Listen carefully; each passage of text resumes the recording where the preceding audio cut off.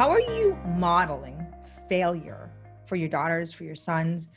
And what's the failure culture in your home? Because remember, it's not the talk that counts, it's the walk that counts. And it's so vital for us to really understand as women how to manage failures, because there is no life without failure. And failure is one of the greatest opportunities for us to actually grow and expand, because without failing, how do we actually evolve and make it better and make ourselves better? So failure is actually an irreplaceable path towards freedom, towards greatness, towards wholeness, towards a life of joy, right? We need to be able to manage failure as part. Now, the question is, how are you as a mother right now teaching your daughters to understand that failure is not just part of the journey, but it actually makes the journey sweet?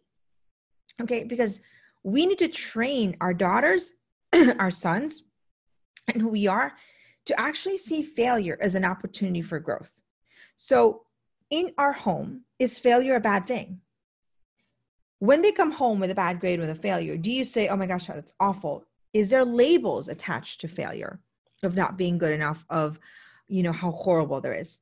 When it comes to failure, do we have a passive aggressive attitude when our children fail? Do we not let them work in the kitchen because it looks a lot like a hot mess before they actually learn? The kitchen is the most, I would say, clear and simple way for us to actually teach our children failures without the collateral damage yet. Because when do they learn to fail and learn from it? Not when they're 12 or 13 or 18. They should learn at 2 or 3 or 4 or 5 or 6 incrementally, so that when it comes to major and big decisions with massive consequence, they know how to manage failures, and they practice their competencies and how to think through all the different ways they can manage their mind in the process of trying to do something. So in the kitchen, it's awesome when you're like, okay, that egg should have been cracked in the bowl and not outside the bowl. But guess what? A cracked it outside the bowl is a much better consequence than perhaps a negative influence from a friend, right? So this is where we actually teach them that failure is part of a beautiful life. So that when they fail at home, when they break a glass, when they don't crack the egg, when they don't make a bed, or they make a bad decision, do we chew them out, or do we say, okay, how can we actually gain from this failure? What can we grow from? Honey, failure is part of it. Let's celebrate the failure by growing from it, right? So that now they see that it's part of a culture that they have, so that they don't allow failure to limit what it is that they were created to do and also be, so that they don't have this limited understanding that now they're defined by their failure as opposed to being refined by it. And that's how we need to actually teach our daughters that failure is an opportunity for refinement and does not define our worth.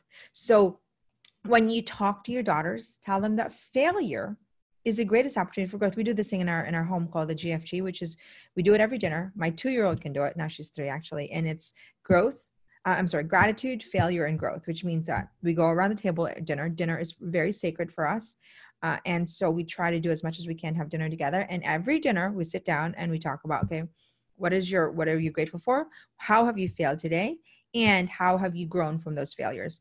And when my children say, well, I don't know how I failed today, then my husband would say, well, maybe you're not daring big enough. Maybe you're not trying, other things that are uncomfortable, so that they know that failure is part of it. And so, I had this actually experience with our neighbor, and my 8-year-old, Ina, was playing with a friend, and the mom was there, and she was telling me the story of my daughter. And she's saying that her daughter made a mistake, and she was, critical, and she wanted to just throw the towel. And so my daughter, sweet Ina, saying, listen, failure is part of it, and that you can always find a solution, and that you shouldn't let your mindset of failure make you feel like you can't move on. And, she's 8, and I teach myself to do this, and I am a grown adult, and I teach thousands of women to do this. So my point in saying that is that we equip our daughter early enough, then we don't risk them being pummeled by a world that's constantly making them feel like a failure, okay? Making them feel like a failure is so damaging, because they don't have the capacity yet to create distinctions that failing, okay, is normal, but I'm not a failure just because I have failed. So literally the script that we have as a mom is say, your failures does not make you a failure. Okay. That's so important. Your failures does not make you a failure. You are not a failure because of you failed. But as a mom, you have to also know that your failures, not, making dinner or not finishing a project or having a house clean, does not also define you, right? So that your children, how to equip them, but also you might have, children who make you feel bad. Say, mom, you totally messed up, or you yelled at me, and, and now, they make up a story in their head because you raise your voice, and you literally are able to look at them and say, sweetie, have you failed in your life? Have you failed?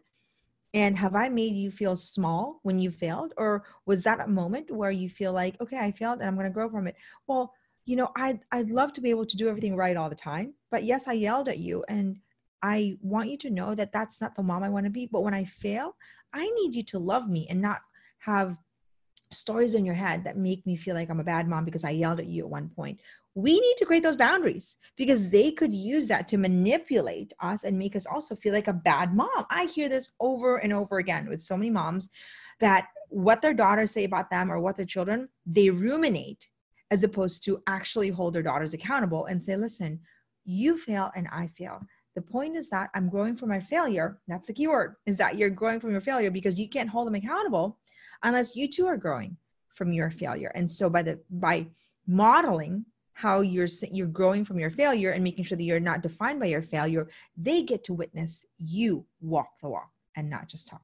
So go out there, ladies, and train our failure muscle so that you can model for them what it's like to dare greatly, choose to be the woman that we're created to be, and knowing that failure is going to be peppered all throughout the journey. But really, that's what makes the journey sweet.